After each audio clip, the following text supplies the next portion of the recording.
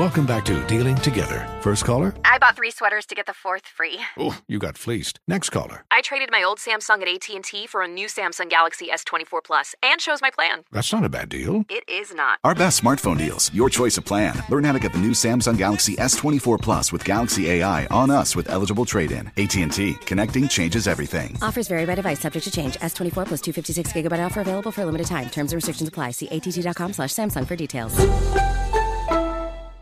Welcome back to Wes and Walker on Sports Radio 92.7 WFNZ. I'm here at Stake 48 with Panthers legend and Fox Sports legend. I think you can say that now. Fox Sports analyst legend Greg Olsen. He and his wife Kara Olsen are hosting their upcoming charity event at Stake 48 to support the Hardest Yard Initiative. The third annual Hardest Yard Ungala will take place at 6 p.m. going through 9 p.m. on Monday, February 26th, right here at Charlotte's Stake 48. The guest list is star-studded. Again, they'll look forward to a cocktail reception and a 3-course meal prepared by Stake 48, fine wine, a silent auction. Greg, this event has been such a force. This kind of atmosphere that Stake 48 provides, the guest, has the event matched your vision, what you set out to do with the Ungala a few years back? I would say it's probably surpassed it. I think when we first had these discussions with Stake 48, they've done some of these events at some of their other locations around the country with other nonprofits and other, kind of local charities and, Larry Fitzgerald and other professional athletes or just in different forms or fashion. And when they approached us and, they said, listen, we understand just what you guys do here in the community and as, kind of intertwined as you guys are and your story and what you do with the Children's Hospital, like you're a program that we could really get behind. And when they told us what they were willing to do and allowing us to use the entire restaurant and rent it out and host some of our, we have over 200 or so of our biggest supporters and, local Fortune 500 companies and CEOs and professional athletes and some of our donors and biggest supporters of the Children's Hospital. It's really an amazing cross-section of the Charlotte community and really the Carolina communities at that. So it's a hallmark featured event on our calendar, and for us to be able to host them in such an amazing restaurant. For anybody who's come here on just a regular Saturday night, there's a reason it's one of the best restaurants in the entire country, and we're fortunate to have it here in Charlotte, and for them to close their doors to the public and just open them up to us for an entire night. We do it in February because it's Heart Month. It's as special a night as we have on our calendar, and it's a big reason why we're able to continue to grow and impact more lives and grow with our work at the Hardest Yard. Well, and of course, 100% of donations from the event are going to the Hardest Yard program. The Hardest, H-E-A-R-T, Hardest Yard program is a part of Receptions for Research that supports families of children with congenital heart disease. And for those that don't know, the Olsen's son, TJ, was treated for congenital heart disease at Levine Children's Hospital right here in Charlotte. Greg, how old is TJ now? He's 11. How's he doing? He's doing awesome. Good. Yeah, he's had quite the journey. So our journey with the Hardest Yard started almost 11 years ago. So we just celebrated our 10th anniversary back in the spring of 2023. And so TJ was born with a very serious congenital heart defect shortly after I got traded here. So I got traded here in summer of 2011, played that 2011 season, and then in that off season during OTAs, we found out that TJ was going to be born with congenital heart disease and was going to undergo multiple open heart surgeries and have a pretty difficult journey, especially in those first couple of years. So we went through that. He had 3 open heart surgeries in his first 2 years right here at Levine Children's Hospital uptown. And then at 8 years old, so about a little over almost 3 years ago, he had a heart transplant. He went into heart failure and needed to be transplanted. And so he did that almost 3 years ago now, 2.5 years ago, and June of 2021. So we are beyond grateful for the Levine Children's Hospital. We have our own outpatient Hardest Yard Congenital Heart Center that we were able to open a couple years ago. That's a 20,000 square foot state-of-the-art outpatient clinic for families to, bring their children to, and they'll be seen there for the rest of their lives, and all sorts of different programs that we've been able to bring just as a byproduct of events like this, events like Stake 48, supporters like Stake 48 that allow us to continue to grow our reach and our ability to fundraise. And all of that money goes up to the families and the work that they do at Levine Children's Hospital. No, and you're right. Like, there are so many events. You can go to receptionsforresearch.org and find all of the donations, all of the different events that you have going on there in order to help children with congenital heart disease and on so many factors as well. So it's awesome to see the kind of work that you guys have done. Does TJ kind of like getting involved? Is he just worried about playing baseball, or does he like helping out as much as he can? He does. And I'd say one of the cooler things now as they've gotten older, he's in 5th grade now. He has a twin sister, so we have twin 5th graders and a 6th grade boy.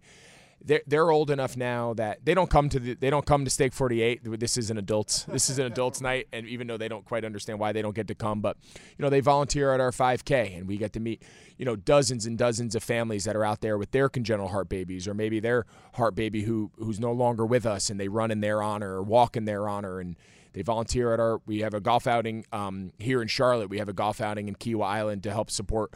We just launched with MUSC Children's Hospital, the Hardest Yard. So now we've entered into our second facility. Now we have the biggest children's hospital in North Carolina, and now we're in part of the biggest children's hospital now in Charleston, outside of where Kiowa is outside of. So it's something that just continues to grow, and I think it's important for them to see the impact that TJ's story has had, and the amount of people that have rallied behind not just him, but now countless families and other kids that have come down a very similar path. Well, and yeah, that's what I want to talk about next. Like, you guys raised over $275,000 with this event alone last year. That was about $75,000 more than the year prior. And for reference, just what you were talking about, last year's total was enough to pay for in-home nursing for over 60 families. Greg, I saw you speak at last year's event too. It seems like that's the focus. You had an in-home nurse help care for TJ around the clock, and Kara said, hey, what if we can provide that for others who might not be able to afford that care for their children?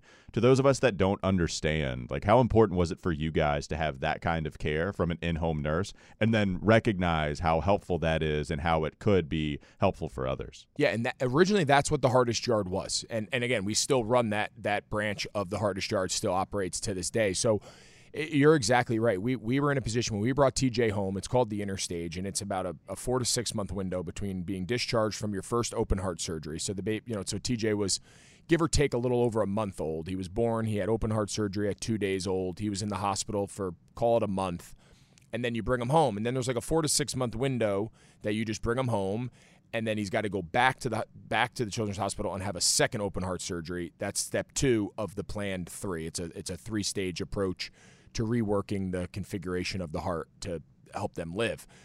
And in that interstage, the mortality rate is still pretty high. The fatality rate is pretty high, even considering how far they've come. So Kara and I thought it was important that we were in a position we could bring in a nurse who lived with us for that entire 4-month process between surgeries for TJ. And we just saw such a difference in his growth, such a difference in his development, and just having that extra set of hands. And we approached the Children's Hospital and said, listen, we were able to do this for ourselves. Most people are not in a position to do it. What if we created a fund and a program that we offered this to all families at Levine Children's Hospital, regardless of background, there's no application, everyone is eligible.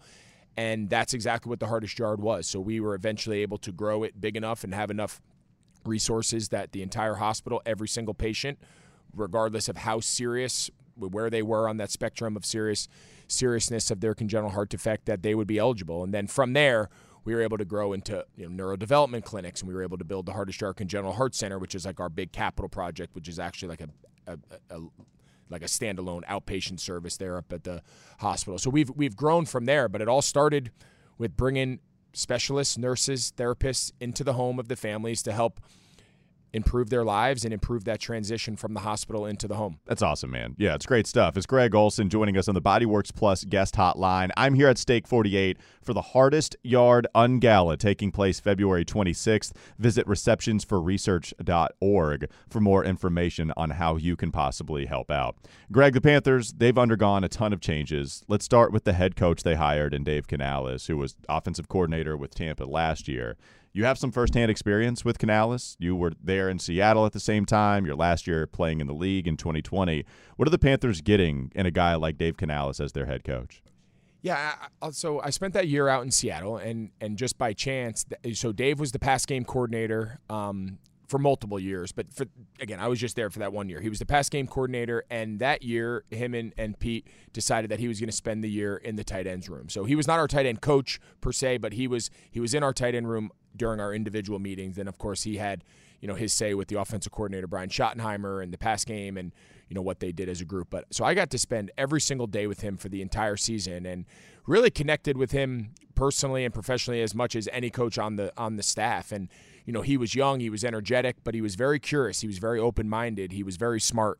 And I really enjoyed my time with Dave, and then was really excited. So 3 years later, he got the opportunity to be the offensive coordinator for the first time. He never really got that opportunity in Seattle, and I give him a lot of credit, and I was happy for him. He kind of was able to get out and spread his wings and get the opportunity that he took advantage of down in Tampa this past season, and he did a great job helping get them to the playoffs. I think far exceeded anybody's expectations. And, I think of the 4 teams in the NFC South going into the year, I would say the expectations of them were the lowest.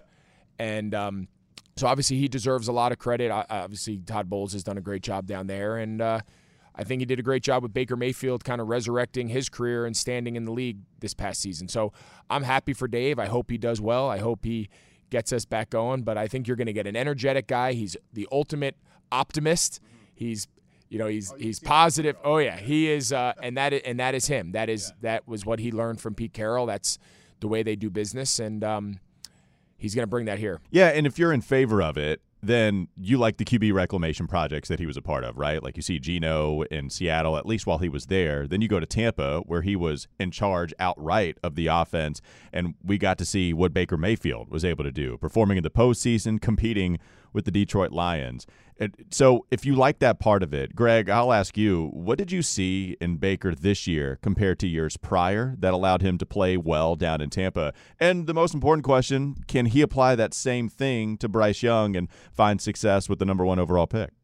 Yeah, and I think the answer is that's what he has to do. Like that's the expectation, right? I think this hire was every bit about getting the culture and getting the organization and the locker room and everything on the right track and having some ability to sustain that for multiple years. We just our last couple of coaches, they haven't made it long enough to really make that turnaround or ingrain that culture into the program. And then obviously on the other end, the biggest investment that the organization has at this moment, of course, is Bryce Young. So getting him in a position where the offense is made to fit what he's good at, what all young quarterbacks in essence need, regardless of who they are. And I think that's what Dave did a good job is. I think if you said, all right, Dave, what's your system?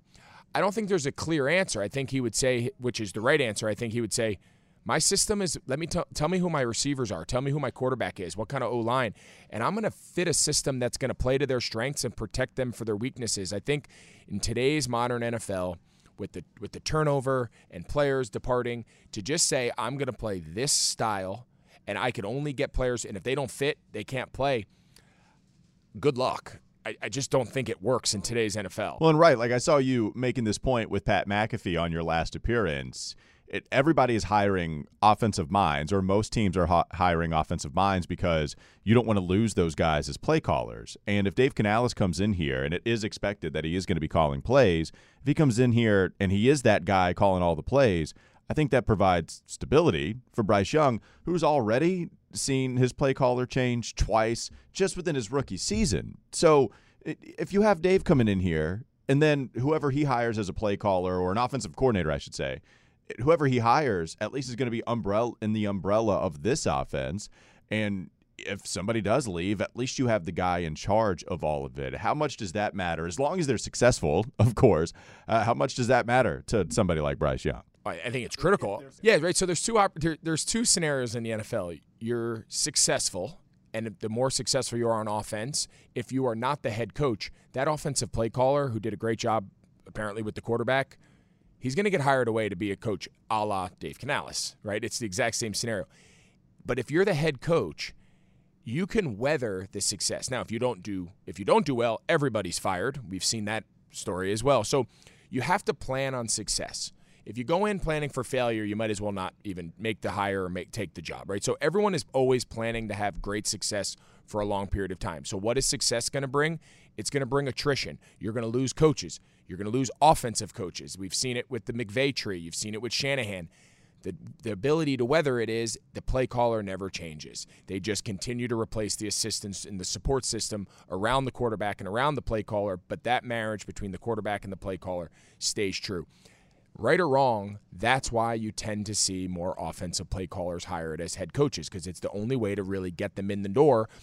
And the reality is finding defensive coaches, who would have ever thought Vic Fangio would be available? He's one of the best defensive minds in the league.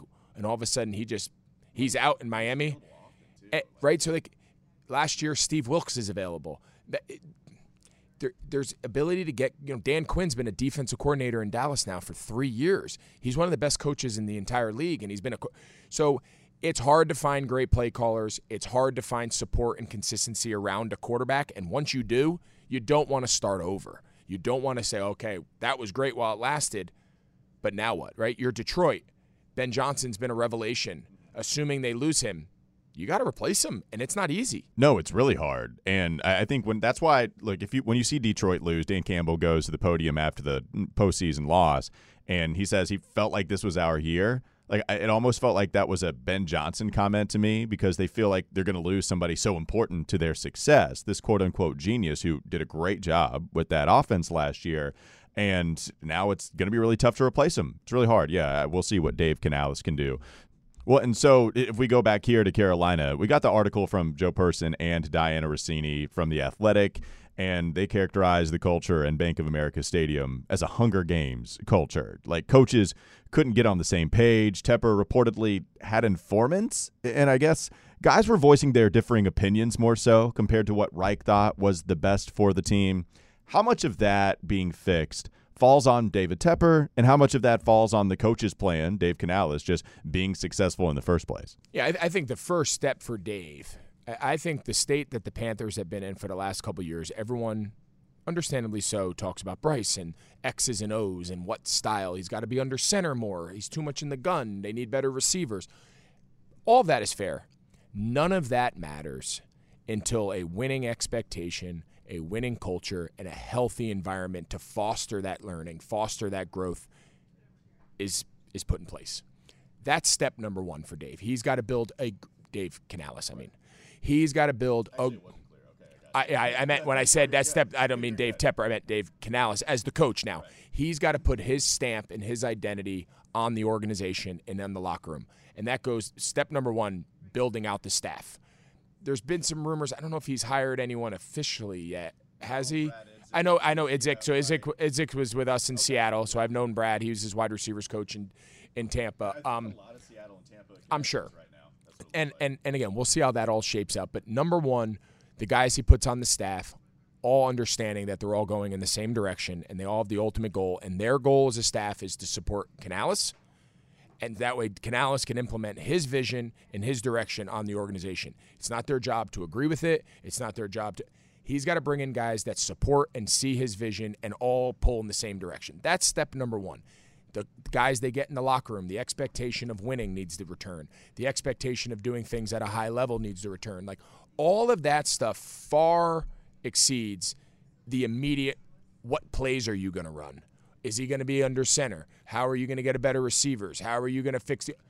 That stuff will all come with time, but it is all secondary to everything else that Canales has to do upon taking this job, and that has to start in day one. And I think he understands that, and I think his positivity and his energy, I think, will rub off on the guys, and the guys that it doesn't rub off on, they got to go, right? And I think they have to look at it from that standpoint. Is this is a fix first of the guys in the room to have a foundation that they can build the football on top of. If you just build the football and it's not built on all the other stuff, it's going to crumble. Well, and Greg, I know you kind of threw your hat in the ring. You were a little bit interested in getting this job.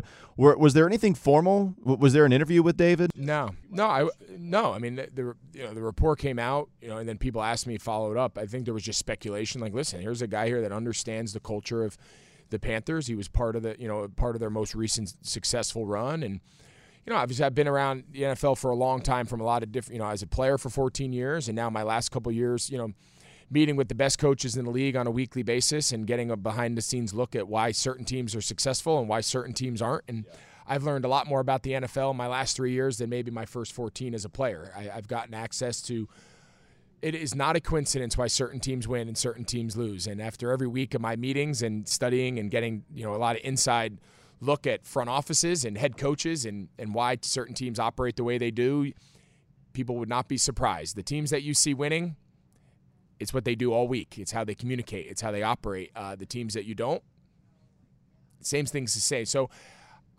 would I have entertained it? Absolutely. Would I have taken the job? I don't know. I think it would have to be the right situation. I think anybody would be crazy. Do I think I could do it? There's no question in my mind.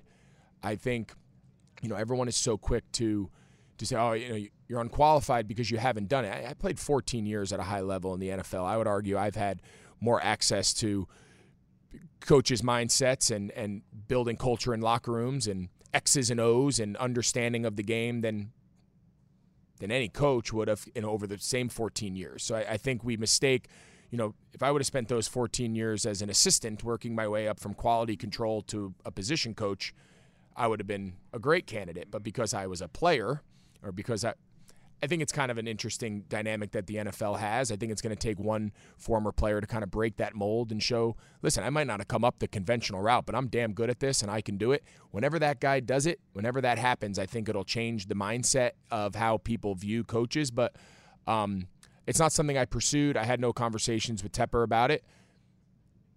But in my mind, do I think I could have done it? I have zero doubt in my mind. Well, and Greg, the problem is, we all kind of want you in the booth, too. We don't want you to leave the television screen. Are you a search your name on Twitter guy?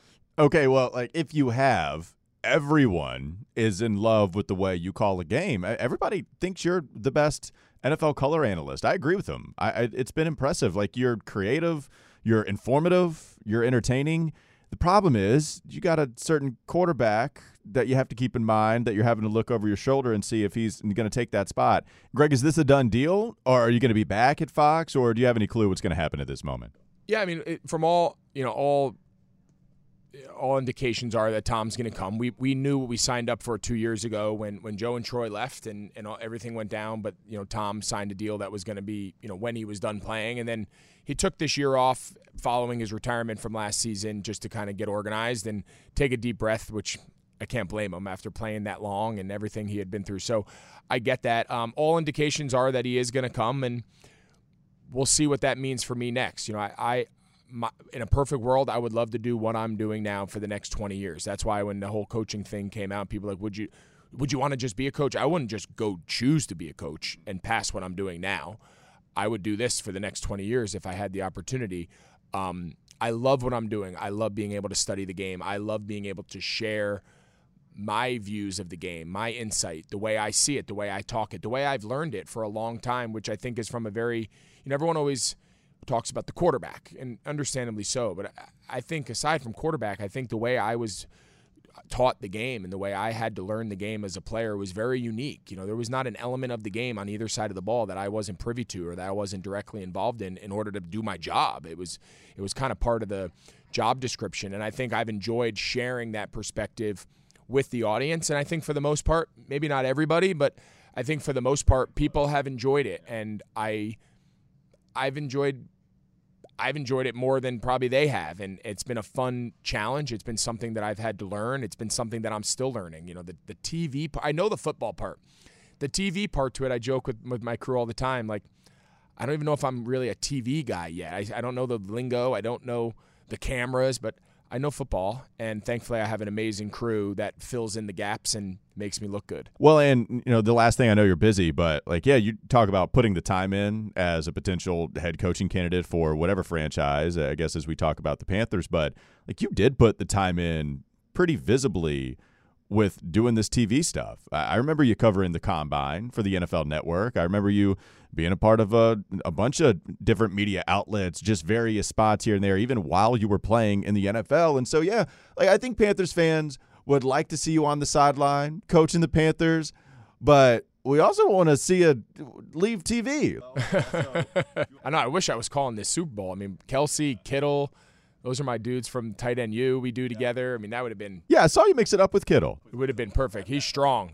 He ripped my jacket, so I was mad at him. He owes me a button. But the last thing I will say about the TV stuff that you brought up, it's funny. Everyone's like, oh, it happened so fast, right? You got to be the top job, and only my second year. But what they don't see is like 2014, you're doing TV shows at what at the time was like Fox Sports South. It's not even a network. But I mean, before I was even on, I did a game in 2017 when I was a player for Fox on my bye week. But I mean, even years before that, I mean, I did shows that aired on like local regional TV that no one even knew existed. And, I was willing to kind of chase that and see what element of TV I liked. And that's when I landed on calling the games. And the reality is, calling the games is the hardest part. Calling the games is hard. It's a lot of work. It's a lot of prep. And that's the part of it that I really enjoyed. I enjoyed the grind of it. I enjoyed learning something new. And there's nothing like the excitement of being in the stadium, of a game that you cannot – you think you know what's going to happen, but just like as a player, you prepare all week and then things go off the rails, and can you stay with the game and continue to track it and communicate it? That's the part I really like. And but no, it wasn't a 2-year journey. This has been a 10-year journey that I've tried to take advantage of every opportunity. That's Greg Olsen, Panthers legend. Also, as I mentioned, Fox Sports legend as well. Here at Stake 48 for the 3rd annual Hardest Yard Ungala, again taking place 6 to 9 p.m. on Monday, February 26th, here at Charlotte's Stake 48. An incredible atmosphere, an incredible event. We mentioned the guest list is going to be star-studded, and that will be taking place February 26th. Please go to receptionsforresearch.org to see more information on how you can help and just gather more information on all of the things that the Hardest Yard program is doing for people in need. Greg, thank you so much for the time, man. Really appreciate it. Appreciate it, man. Enjoyed it.